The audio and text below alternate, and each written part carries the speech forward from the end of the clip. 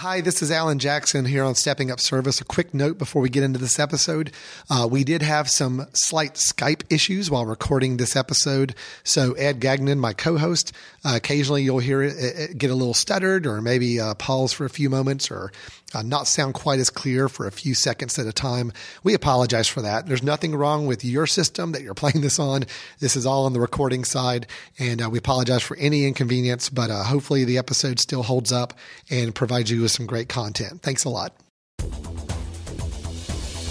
What you want, when you want it, where you want it. This is The Mesh.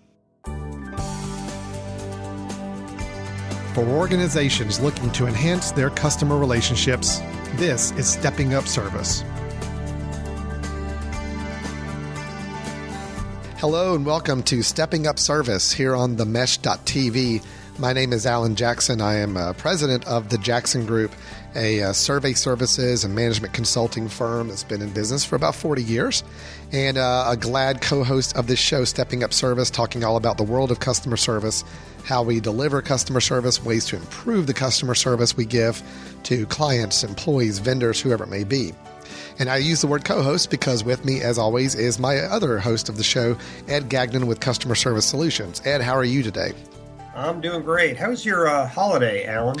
You know, it was good. Unfortunately, and my voice is a little bit of a culprit of still the holidays. I was under the weather for a little bit of it, which made it a little tougher than normal. But overall, good. I hope you and your family had a good holiday season as well.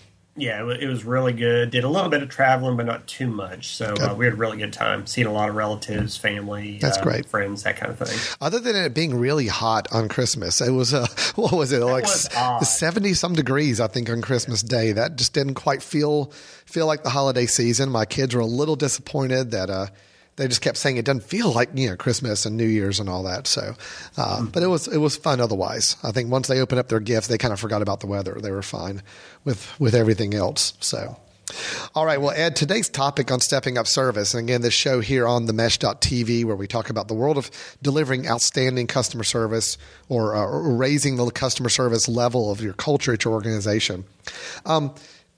It's an interesting topic, and I love just the title is Predicting the Exit. It's this idea of customers who are going to leave you as a customer, leave your organization, leave your business, and figuring out ways to predict that exit. In other words, Ed, it sounds like you're going to share with us some ways that maybe some different companies or industries are able to predict when those potential clients or customers may leave, and hopefully what to do to fix that. Is I sum it up pretty good there? That's exactly right. Because the last thing you want is for your customer to tell you that they're not renewing their contract, or you just realize months down the road, I haven't seen Fred in several months. I wonder what he's up to or what's going on. The last thing you want to happen is for that customer, that client, that account to leave and you don't know why. And maybe there was something you could have done about it to have saved that client. So yes, we're definitely talking about how can we predict, how can we anticipate those clients, those customers that might leave, so that we can be more proactive and do whatever we can to retain that customer. And that's something where I always kind of comment a little bit about. I see a lot of small businesses in town, and many of them thrive and do pretty well, but there are ones that don't last as long, or I see them really starting to kind of just drop in level of the number of people they're working with and kind of their exposure in the community. And so many times I hear people say that, I left so-and-so, some professional service firm or some other company I was doing business with because they never seemed to really pick up on the fact that I was unhappy. They never really seemed to understand that I wasn't getting what I needed. So when I walked away, it was like either a surprise to them or something else. And I hear that so many times in so many examples. So it sounds like we're really going to talk about what we need to do as in the business world to help understand and see when those exits may be coming in the future to try to prevent those from happening. Absolutely. One of the most frustrating things for a business is to work so hard to acquire a new customer, and you have them and then you lose them. And sometimes it's because we make the assumption if we have them, they're going to stay with us. If they have them and they're not coming to us griping and complaining about something, if they're satisfied. But we're going to talk about how do we go beyond just waiting for that horrible complaint or that threat to leave, to be a little bit more strategic, a little bit more proactive, a little bit more inquisitive about it. So those professional services firms in that example that are at risk of losing customers, they know so up front so that they can really act on whatever information they have and really retain those customers. That's great. Well, my understanding is you have a few kind of industry-specific examples to go over with us. So why don't we just go ahead and jump into the first couple of those? What's some examples of industries that are trying their best to predict the exit, and what are they doing about it? Okay, and since we're talking about 4 different industries, this might be tough, but I'm going to try to make this podcast all about you, Alan. Well, that's typically the way we go on this, and I mean, I think it's pretty much a foregone conclusion that the shows and the episodes do need to be about me. So I appreciate you kind of bringing that back around again. Yeah, and the reason why this might be a little bit difficult is I'm going to make you 4 different customers, so you're going to actually have to have multiple personalities during this podcast, Alan. That's not a problem, because I typically on any given day already have multiple personalities, so that's fine. 4, okay. I only have to do 4. That's actually that's an improvement. I can do that. Yeah. Well, the first industry is sports. Okay. It could be college sports, professional sports, and your role is a season ticket holder. Okay, got it. So you buy season tickets for basketball or football or hockey or lacrosse or whatever the sport may be, and I, as the organization, want to predict your exit. So let me give you a category. Let's look at participation. How can I monitor your participation as a season ticket holder to determine whether or not you're going to exit? What do I monitor? Your participation in what? Well, me showing up to different to the actual events, that I have tickets for. I would imagine if all of a sudden I'm showing up for a minority of the sporting events, the games or whatever, that should be a red flag, I would imagine. Yes. And also, if there's any special events I'm invited to as a season ticket holder, receptions, functions, whatever it may be, and I don't show up to those, I would think participation in any of those events would be a real red flag for somebody. Yeah, that's exactly right. And so we're going to go through for each one of these industries 3 examples of what a company might monitor in order to predict your exit. And you hit on the first one. It's participation in terms of attending games, attending events, organizations that really monitor well the attendance in games against benchmarks that they've experienced in the past. We know that once our fans are only coming to 50% of the games, that's kind of the tipping point where a high percentage of them don't renew their agreements year to year. Or when they don't show up for these coach chats or these GM chats, we know that that's a red flag and we can predict the exit. So one way to predict the exit on the season ticket holder for a sports team is to look at attendance levels. Another category is input.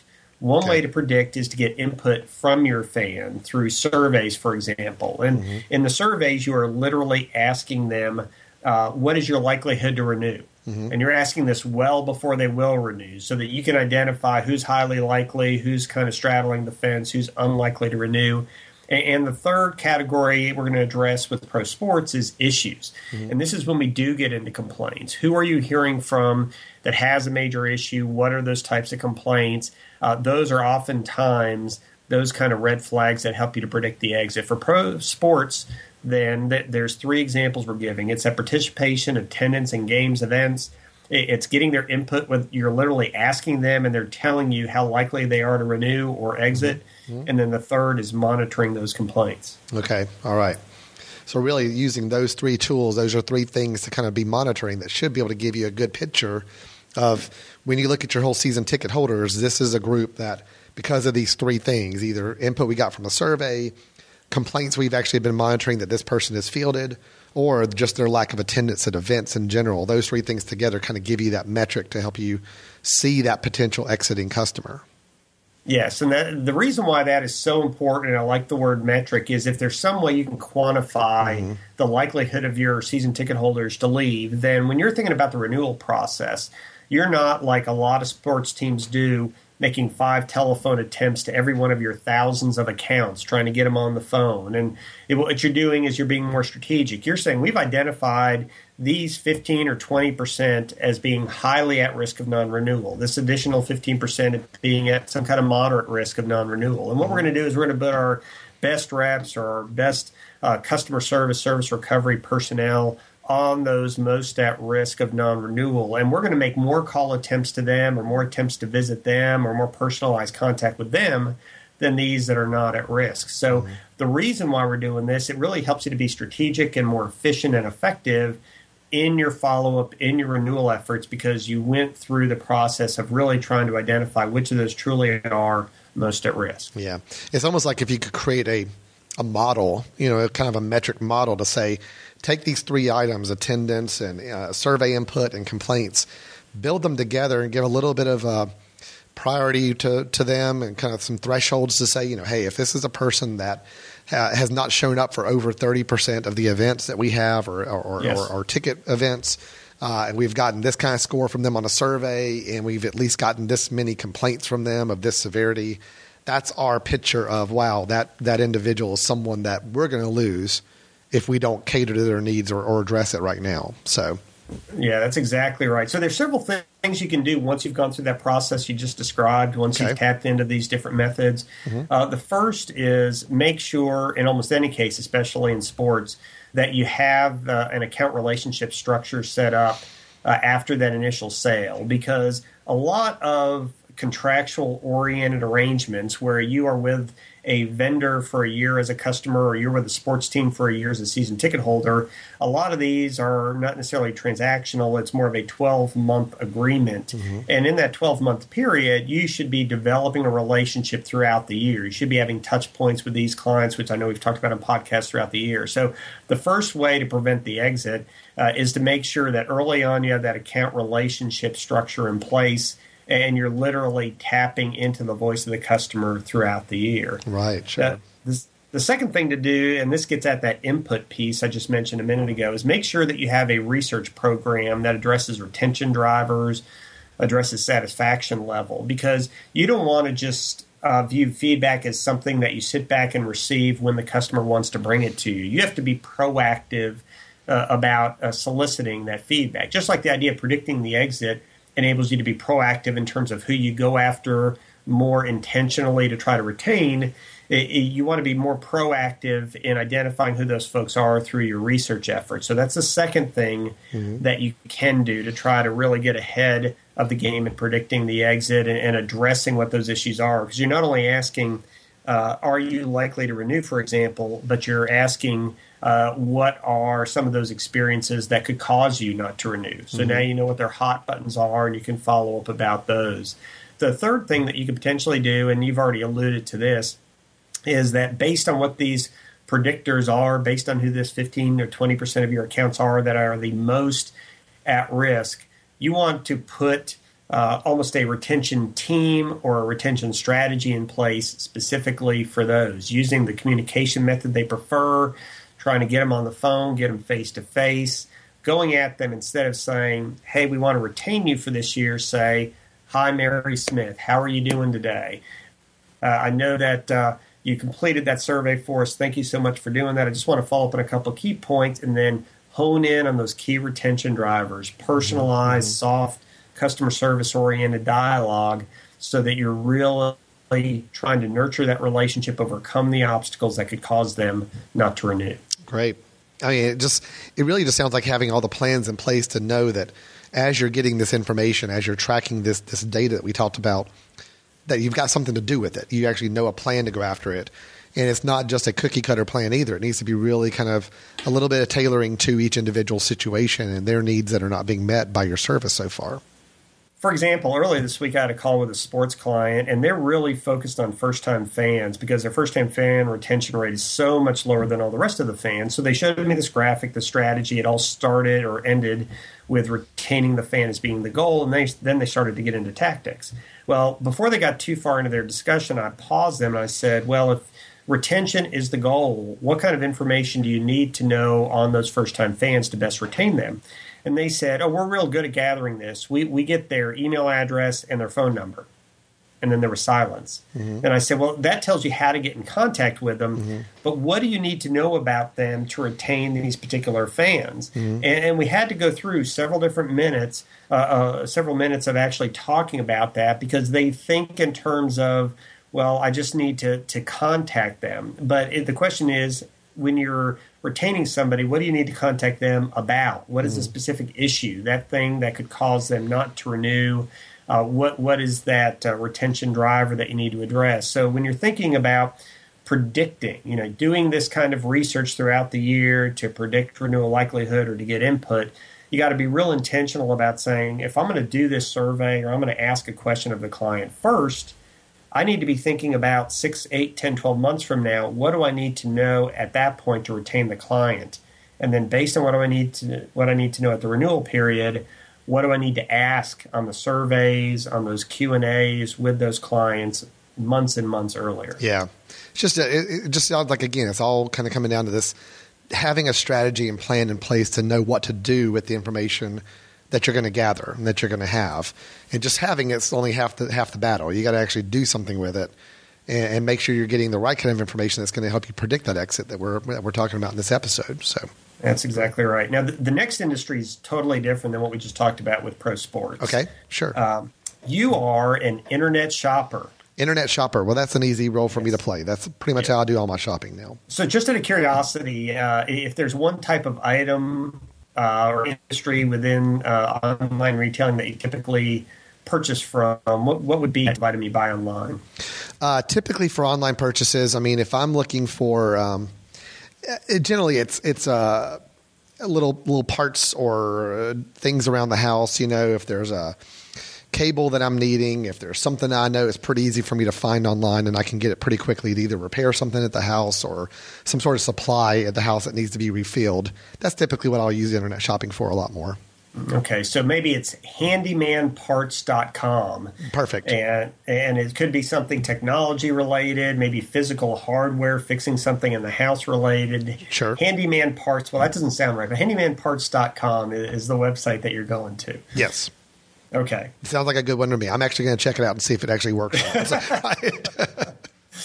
Well, there's 3 different examples that I'm going to give you, and they're all participation related. So, Alan, think about whether in a situation where you are a frequent shopper of handymanparts.com, what are some things that the company could look at in terms of your activity on the website, your participation on the website, that could flag you as somebody at risk of being lost? Well, I mean, I know kind of tracking what pages I visit or don't visit on the website could be something. I would imagine if there's a way to track that, if I'm someone that comes to their website a lot, but yet I don't buy anything, or let's say they know that I'm viewing things, but I never actually go to the purchase page or I never actually go to finish the order. I would imagine that would be a pretty big red flag for someone to know from an online shopping standpoint. And then if they know, if there's a way of tracking through login password that I haven't even gone to the website in so long a time, that would be another red flag I would imagine as well.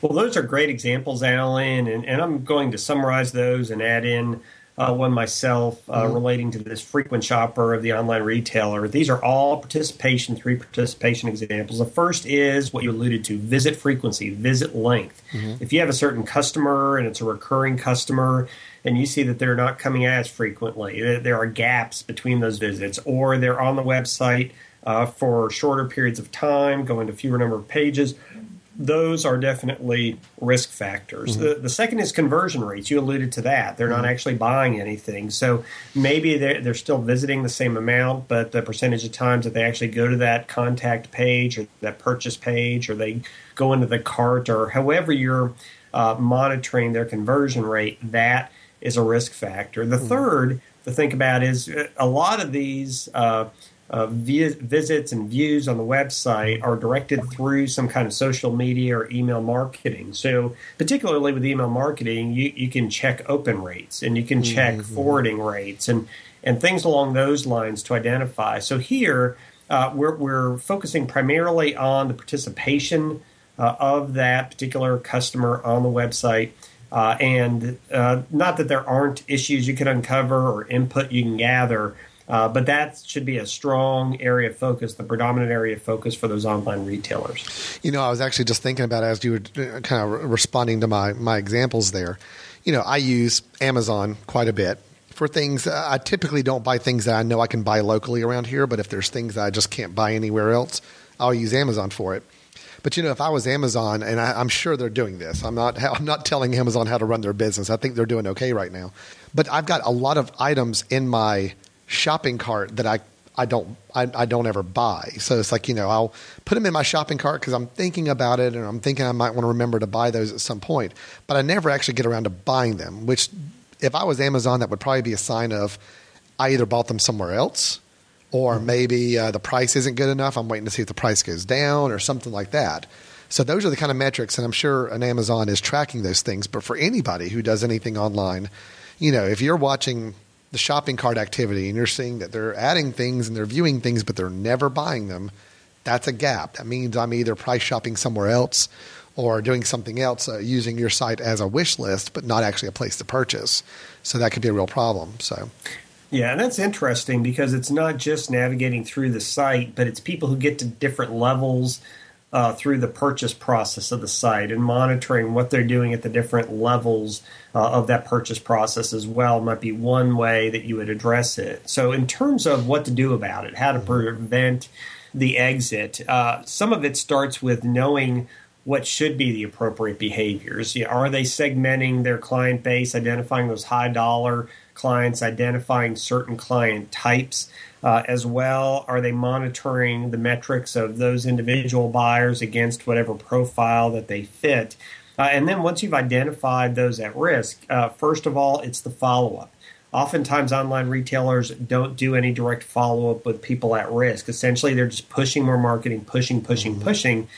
But this is when you start thinking in terms of service recovery mode. How can I personally reach out to a client, and not to follow up about metrics? I see that you're visiting 3.2 pages instead of 4.7. Right. What's going on? Something's wrong. That's right. Exactly. No, you're just following up about the experience. You're just following up about what their current interests are. Again, it's a very soft way to engage the client, but you're doing that to seek input, to uncover issues so that you can resolve those and strengthen the relationship again. So you're moving away from these push marketing focuses that online retailers have. You're trying to move toward the more pull touches where you're being proactive and you're pulling feedback, you're pulling input. And then you also try to think of, well, maybe there are alternative ways to engage these particular customers. Maybe they're not coming to the website as much, but maybe if we had certain videos they could access, if there were some online focus groups that we could pull them into, if there were other ways to connect with them via social media or other means, how can we engage them if just purely that one method of engagement, the website, is not as successful for that given client or that client base as it used to be? Well, even the idea, and I don't know how many of the online retailers do this, but obviously they're going to have really quick access to data about purchase habits over year over year, quarter after quarter. And if you've got a client that you're seeing, oh wow, 2013 they bought this much online, 2014 they bought this much. Okay, we're halfway through 2015 and they are nowhere near the level they normally are. But yet they're still visiting the site. We just don't see purchases happening. It's figuring out what is that direct follow-up. Like you said, it's not just keep blasting them with more marketing messages. It's whether it's a phone call, whether it's a direct email to them saying, hey, is everything okay? We just want to make sure that our prices are still meeting your needs, our selection. Is there anything we could be doing better, to keep your business strong with us? Those kind of things. I mean, online, I would imagine, would be probably the easiest type of service where you're going to have metrics right at your fingertips you can pull up. So it's just a matter of how do you add that more human element to it, not just try to solve it by just increasing the number of email blasts you send out or marketing announcements. So. Yeah, that's one of the great things about online retailing and the metrics that are associated with it. You have so much individualized data on a given client that it does enable you to personalize your proactive messaging. And it's not just for sales, but it is for this service recovery, this avoiding the exit kind of activity that you're trying to do as well. So I know a lot of what we've talked about so far is relating to categories of information that a company might compile. It's the participation level of those customers. It's the issues that they have. It's the input as well. We're going to tap into those a little bit more with our next two industries after the break. We're also going to get into another category that we haven't even touched on yet, a way to really predict the exit for your customers. Okay, great. Well, we'll look forward to it. We're going to take a quick little break. We come back, we'll finish up with two more industries examples and talks about how they can predict their exiting customers in advance and what they can do to help resolve that. And we'll also end up the episode with our customer service story of the month, as usual. So this is Stepping Up Service here on the Mesh.tv. Alan Jackson and Ed Gagnon. We'll be right back with you in just a moment. Hi, I'm Alan. I'm Chris. And we're the co-hosts of Foot Candle Films, a movie review and film discussion show here on the Mesh.tv. Each episode, we talk about some new movies, cover some film news, and have some recommendations. And trust us, we're just as likely to talk about the latest Jim Jarmusch film as we are the newest Transformers installment. Hold on, don't get too crazy. Well, okay, maybe not that bad. But you can find our show and all our episodes on the Mesh.tv. Plus, you can subscribe to get new episodes delivered right to your computer or mobile device. We'll see you in the ticket line. Welcome back to Stepping Up Service here on the Mesh.tv. My name is Alan Jackson with the Jackson Group, and with me is Ed Gagnon with Customer Service Solutions. A little bit of information about the two of us before we continue on with the show.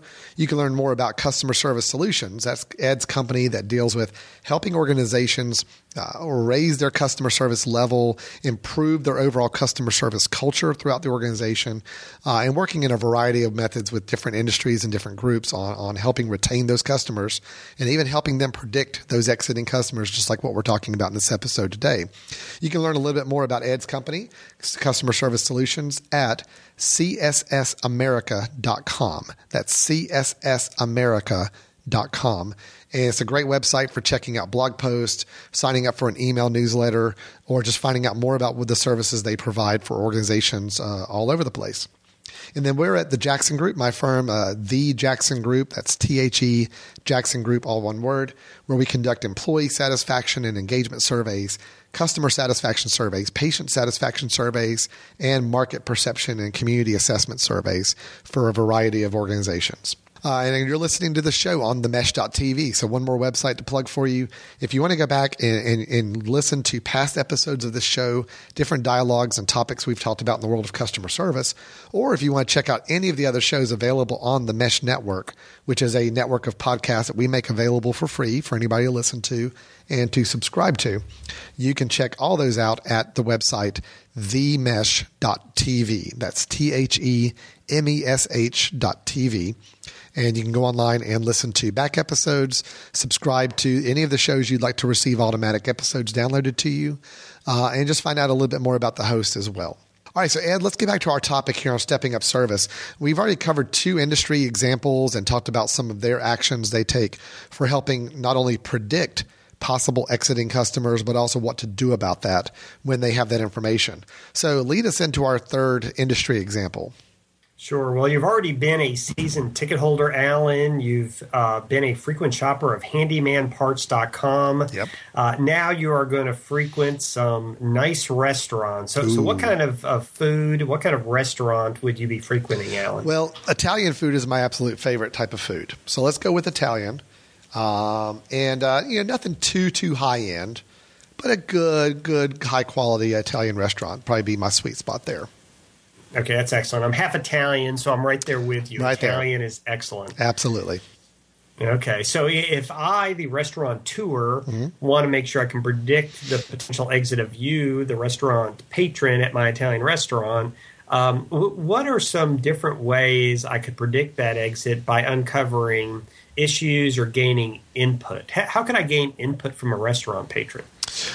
Well, I know, and this is maybe an older traditional style, but I think it's still useful, is the little cards or things that you ask a patron to rate their experience, whether it be on a little postcard, whether it be something on the receipt, whether it be asking them to go to a website after their meal and give a rating. Some sort of quick customer satisfaction feedback with the experience, I would imagine, would be one quick way to do that. And that's been around for quite a while, at least with the little postcards on the table that people used to use. Go ahead. That's an excellent example. And just to kind of piggyback on that, you're right. It is those comment cards. Maybe it is that kind of feedback on the website. Maybe if you know their social media information, if you try to solicit that from your frequent customers, you can track what they might say or what they put on Yelp. You can look at some of the direct feedback you get within the restaurant itself. So that's kind of an issue-oriented or input-oriented method of predicting the exit, identifying those that are at risk. From a more participation standpoint, if you implement loyalty cards or something along those lines, it's not just to give somebody a free meal and have them come back, but it can also be to track their utilization, to track their frequency of visits. I hadn't thought of that as really a good option for tracking, because you think about the loyalty cards, you think about all these kind of things, punch cards, however many times you show up to get a free appetizer or something. But you're right, if there's a way to track people that you give a card to, but then they never come back, that tells you a lot about that customer versus those that have filled up all 10 punches or use it to its full benefit. So that's interesting. I hadn't thought about that as a tool for tracking participation at your restaurant, because restaurant participation, I got to imagine, is a little bit trickier to track than it would be season ticket holders or online retailers. Yes, but if you take the online retailer view as an example here, let's say that this is a restaurateur. You give them a loyalty card. They have to give you an email address to give the loyalty card, or maybe you swipe it, or somehow you mark the client every time they come in. If you think about that in online retailing terms, you could literally track, if it's 6 visits and the 7th's free, what is the frequency of time between, or the length of time between visits, just like you're looking at the length of time between visits for an online retailer. And you can track that and see where there are bigger and bigger gaps. And that could enable you to proactively reach out to that particular customer via the email that they provide or whatever social media contact information you have on them, to be proactive and follow up on them. So I know it's a physical card, but if we gather their email address or some other contact information, and if there's a way that you can put in place to track it, then you can view that just like an online retailer. Where's our frequency of visit not there, for example, for those particular clients? I see. So it may be the card, but if the card has a code on it that links with a database or spreadsheet the restaurant keeps up of everybody gave a card to, then all the waitress or waiter needs to do is just note that code number. Say, hey, yeah, it's January 8th, and code number 1234 came in for dinner, used their loyalty card. We know who 1234 is, and they were last in here 2 weeks ago. So that's pretty good. They come on a somewhat regular basis. Yeah, so the loyalty card is not given out so that you can give away free food. Right. That's not the goal of the loyalty card, unless you're just a thoroughly philanthropic restaurateur who wants to go out of business quickly. That's right. So, instead, it's really about, how do I retain this customer? So it's not just a matter of hoping they come back with the card. It's you monitoring their utilization of the card, you monitoring their utilization of your restaurant. So there's certain things you want to do. A couple of we've already alluded to. One is you want to acquire their contact information, even preferences, likes, dislikes, anything you can to get that loyalty card, or when they supply the comment card, request that kind of information. Build up your contact list, build up your database over time. The second, when you do predict the exit, you are starting to get these issues via the comment cards, via their feedback while on site. Follow up immediately, especially in restaurants. Follow up while they're on site. Follow up on the spot. If you can't do it on the spot, follow up immediately thereafter. That's one way to address the potential exit.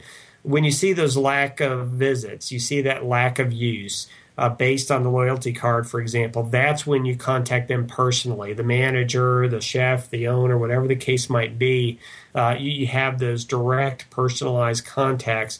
And you might want to even have a retention toolkit. If there is a particular customer, they're a frequent customer, high dollar, high profit customer, that you can bring to bear a retention toolkit that you can trust any employee, empower the employees to give them a discount, to give them a certain card for a free dessert next time, to schedule a chef visit to their table, or something that is a toolkit that every employee knows. If I have a customer, I feel like they're at risk, they're dissatisfied, there's something going on, I, as an individual server or employee, am empowered to utilize this toolkit to retain the customer.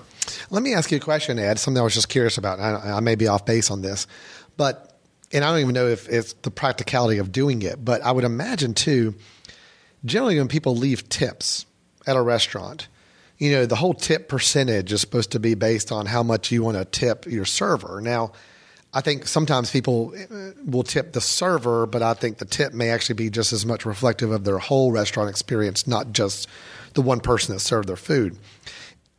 Do restaurants do anything with tracking typical tip percentage, with that, or is that kind of one of those things that just goes directly to the waitress, waiter, and the restaurant doesn't really have a means or shouldn't have a means for tracking that? Well, my understanding is a lot of restaurants, not the majority, but a lot of restaurants do track it, but they don't necessarily track it for what we're talking about here, where it's I'm monitoring Alan's tips over time, and I'm using this to determine how satisfied or dissatisfied he is with the service overall. That's not typically the use for it. It's more of an evaluation tool on the individual server or something along those lines. Okay. But it's a great point you're bringing up. It's just not something that's done for the predicting the exit purpose. And it's just kind of interesting to think about because, normally I'm leaving a tip. If I do decide to leave a low tip for whatever reason because it was just really horrible service, chances are pretty high I'm not coming back to that restaurant as quickly or as soon as I would have otherwise. So just kind of some interesting, it's another point of data that I wasn't sure how useful that would be in this process. So I think it would be useful. Yeah. Go ahead. No, you first. I think it would be useful if you had history on that given account, that given customer. There's so many examples where you have certain people who are just historically good tippers, other people where their dad buys them dinner and the dad leaves, and then the son comes back and leaves a few more dollars on the table because they know the dad is not a good tipper. That's so true. There's not always a one-to-one correlation between the tip and the quality of the service. Sometimes it's just how the customers do or don't tip. I see. Okay, good deal. I was just kind of curious about that. So in general, the restaurant industry, I would think it's a little trickier to monitor that repeat business and predicting. And it may take a little more creative options to do so, but because it is such a transactional process where sometimes people are coming to a restaurant and that's the only time they'll ever be there because they don't live in that area or whatever else it may be. So I can understand it'd be a little bit trickier to monitor, but there are tools to do that. Yes, and it is much more difficult. You have to be more intentional, especially for using it, not to just make broader operational changes based on frequent contact comments on a Yelp or some other kind of social media evaluation site. But if you want to use it to retain, yes, it is a lot more difficult. Okay. Yes. So what's the fourth industry we have to talk about? The fourth industry is near and dear to your and my hearts, and it's the professional services firm. Yes, professional services. That is what we are. So you get to be a client, Alan. What kind of professional services firm would you want to be a client of in this situation? You know what? I've got 2 dogs at home, and even though they're both short-haired dogs and they don't really need grooming as much as other dogs, we tend to go a little too long before having them either bathed or cleaned up or taken care of. So can we do something with a kind of a dog grooming service? Would that be okay? Okay, pet grooming. Thanks for that one, Alan. You threw me a little bit of a curveball there. Yeah, I like to keep you on your toes, Ed. So yes, we have a dog. I've never groomed him. We have 2 cats, one of which I wouldn't want to get close enough to groom. So we're going to kind of fly by the seat of our pants here. We'll see how this goes. Good. Now, in terms of the categories that I'm going to give you for predicting the exit, instead of focusing, at least initially, on participation or issues, identifying those or gaining input, I'm going to give you a new category. Okay. This category is circumstances. Okay. So I want you to think of what circumstances for a pet owner could change that could cause the company, that pet grooming service, to think that this family, this customer is at risk of no longer being a customer of ours. Okay. So with a pet grooming company, I would imagine the circumstances could be, because I know some of these nicer pet grooming places, the actual professionals who perform the service are kind of known by the customer. So let's say either somebody leaves or they bring on a new groomer. That would be one of those circumstances where I could see that might trigger people not showing up as often or maybe possibly losing them as a customer, right? So that could be one circumstance. Yes. Pricing changes, fee price increases would be another circumstance I could see affecting whether or not somebody may think about leaving. You've got complaints that come up if they don't treat the dog quite right, or there's little nicks and cuts on the dog more than what there should be. Changing of the products they use. If they change out the products they use to groom and take care of the dogs, either shampoo or conditioners or whatever, then that could be something else as well. So anyway. That's really interesting because all of our focus and these examples about why a customer might exit relate to the customer providing feedback. And when I asked you about circumstances that change, you looked at company circumstances that might change, not customer circumstances. And that's really interesting because, for example, as you know, we do research with different sports organizations, and we were doing some research for a recent racing-oriented event. And at that particular event, there were huge decreases in customer satisfaction, and there were people who were threatening to leave. And it was because of one of two things. Campers were upset that a grocery store that used to be in the campground was taken out. So the campers who were there for a week didn't have a local grocery store they could go to that was on site. Wow. It made it very inconvenient for them. Another was there was an edict that came down from on high that there couldn't be these merchandise haulers at these events anymore where the actual racers bring in their own merchandise to sell. Instead, it was going to be sold by some centralized body that was managing the whole racing series. So these are internal things that are causing upheaval, causing change, and causing that customer to not be at risk. I think you bring up an excellent point. When you're thinking about what could predict the exit of customers, don't just look externally for the customer, look internally at the change your organization's going through, and don't just assume customers are not going to care if their groomer left. Right. And if you're a barbershop, nobody's going to care if your particular barber left. Look at those internal changes that have an effect on the external customer experience and realize those can be potential exit reasons, and therefore you need to think very strategically about what do we need to do to make sure that we're proactive and working with the customers through this change. Okay, yeah, great. And then, kind of on the flip side, since you're asking also about, I guess, customer circumstances, that could change is obviously if their pets are really old and may not be around in another year or two. That's obviously, you hate to think of it in terms of that, but as a business, you've got to think, well, if a lot of our pet owners and the pets they have are much older, that may be some business we're losing, not because of anything we're doing wrong, just we're losing. The addition or change of pets, the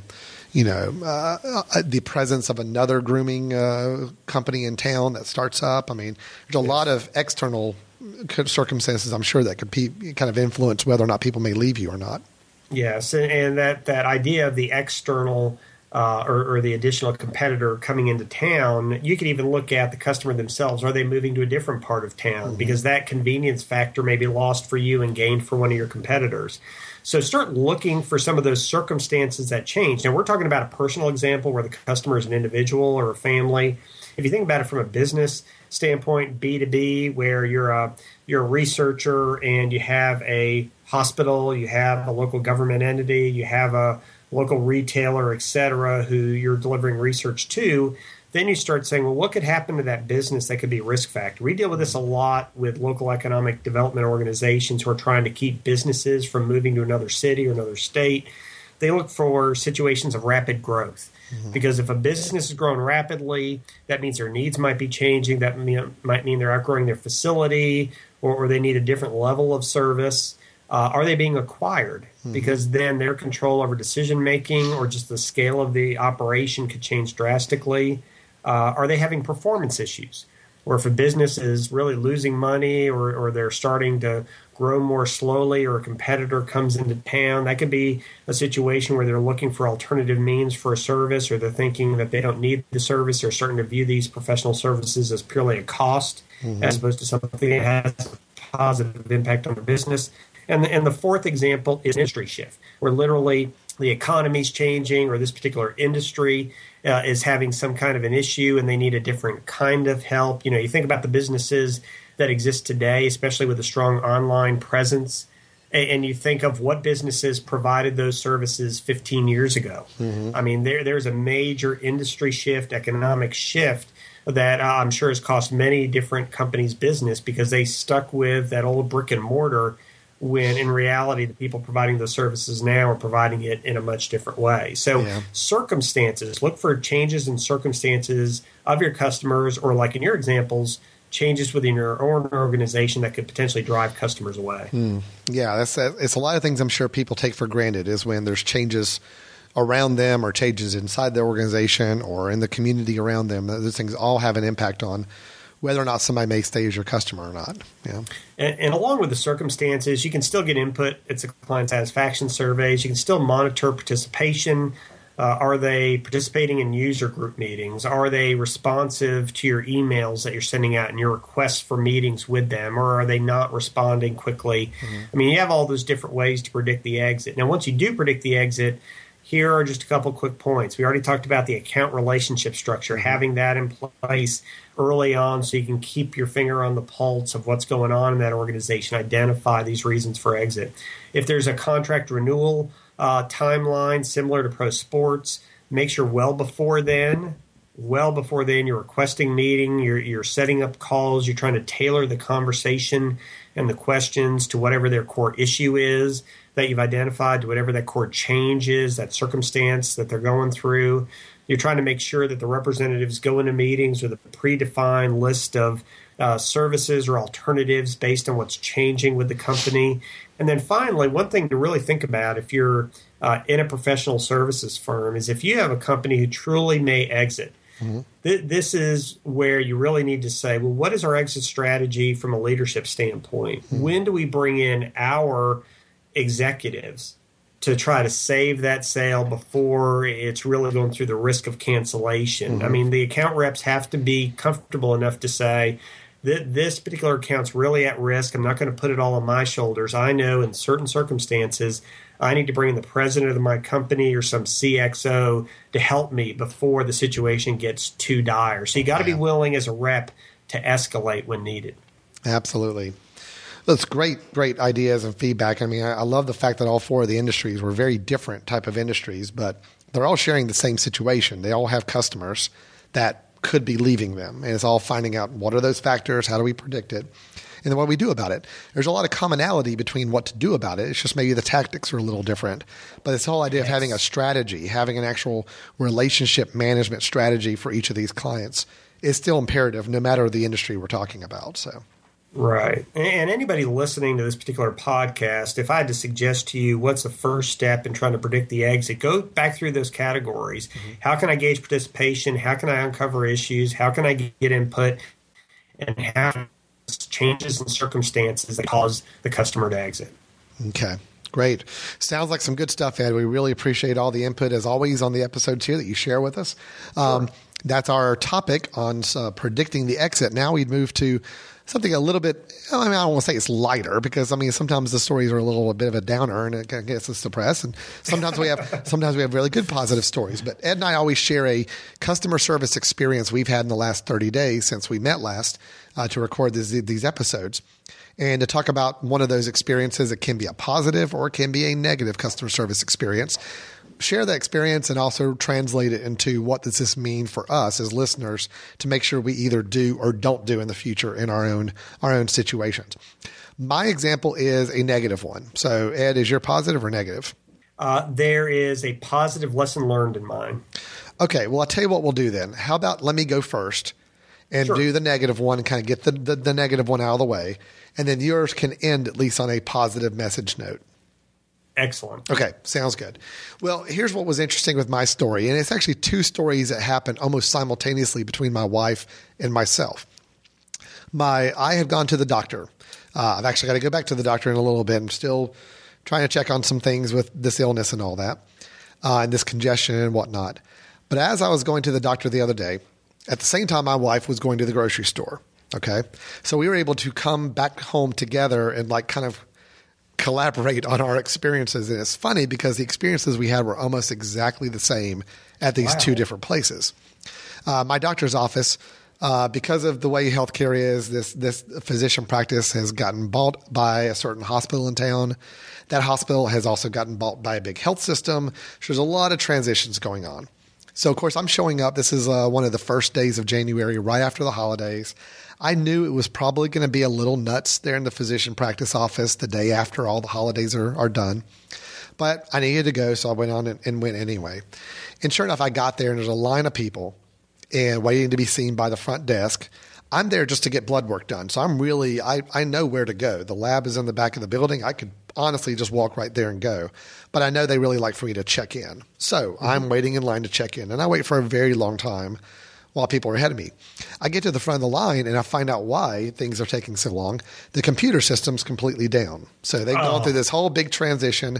They're doing everything by paper now. Like they're pulling out paper files from the file cabinets and going through. Wow. At least I understood that. At least there's a reason. And they said to me, hey, listen, we're really backed up because our computer systems are offline. Okay. I get it. They apologize for that. That's fine. Here's where the problem was, though.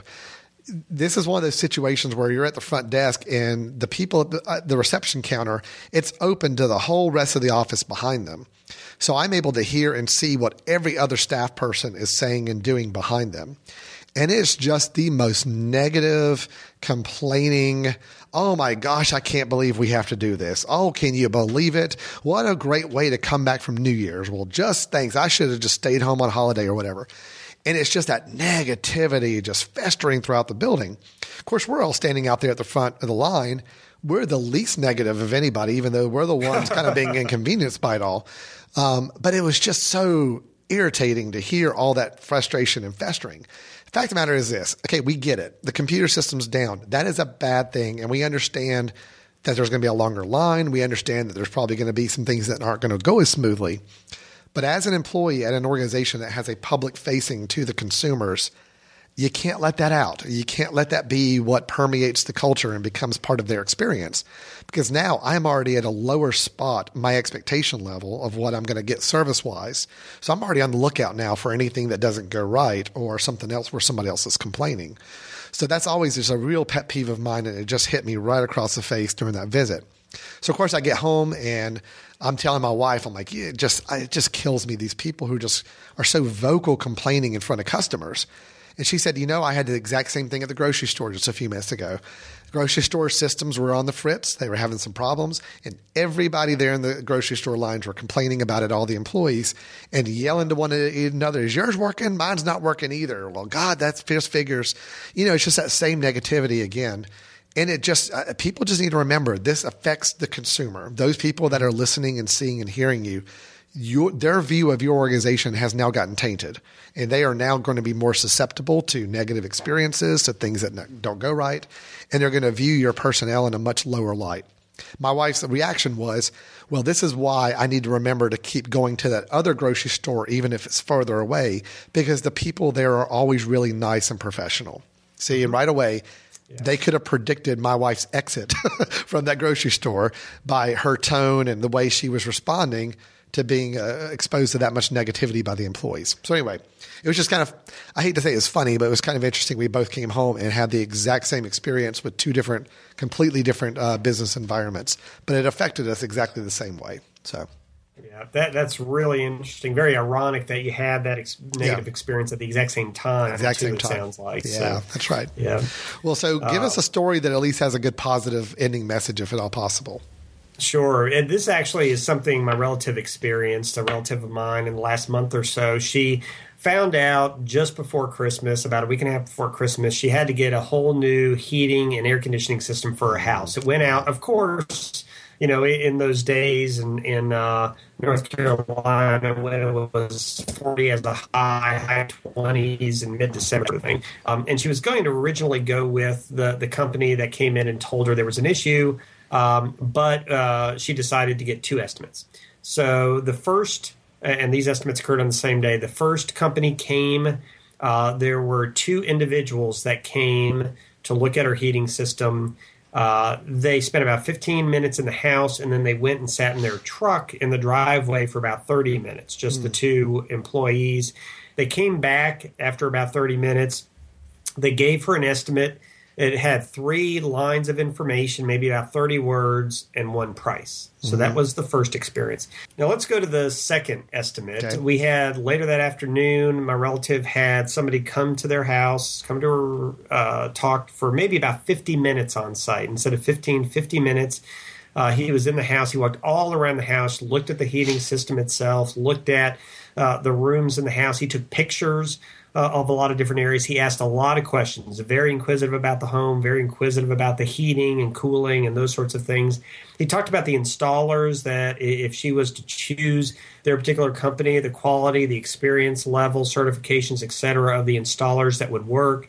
He went back to his office that evening. He mailed a quote with 3 different options, basically good, better, best type of options. And she ended up taking the second company.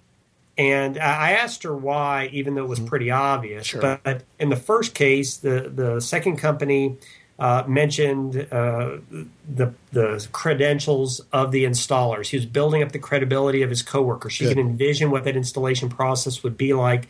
Secondly, he spent a lot more time with her in the house and not just talking about her 30 minutes from the car from a distance. Third, very detailed, very specific, provided multiple options. Fourth, asked lots of questions, very inquisitive about the customer, trying to find out what's unique about them, and then took pictures showing that what was unique about her, the house, the system, was very important to him. So important that he wanted to have that documentation that he could share with the installers prior to that process taking place. So just a great experience. That's great. The second guy got it. The installation went great.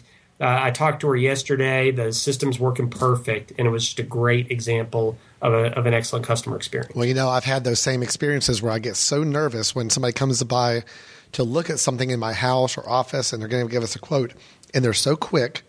They don't ask a lot of questions, and they somehow put together exactly what I need. And it's nerve-wracking because you just think, something this specific, something this involved.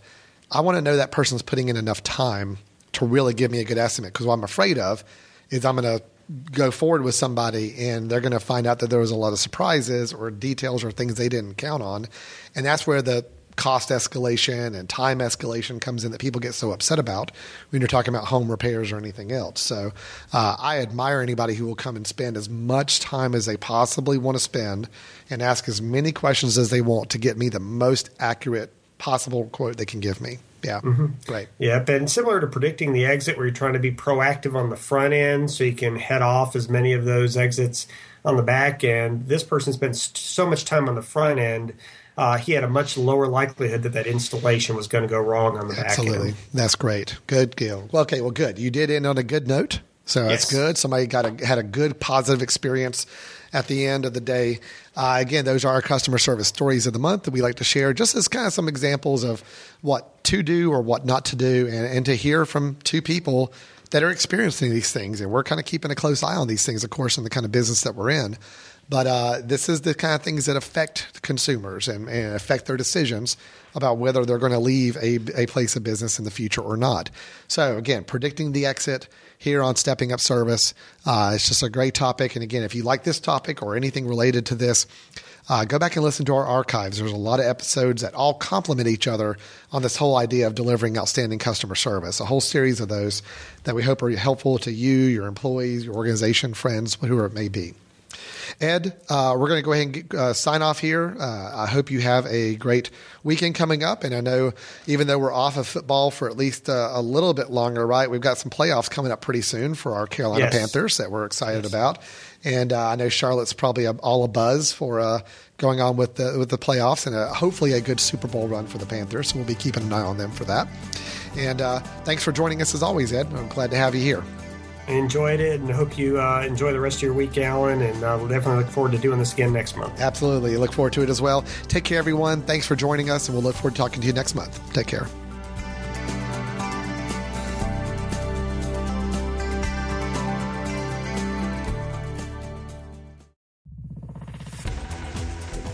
You've been listening to The Mesh, an online media network of shows and programs ranging from business to arts, sports to entertainment, music to community. All programs are available on the website as well as through iTunes and YouTube. Check us out online at themesh.tv. Discover other network shows and give us feedback on what you just heard.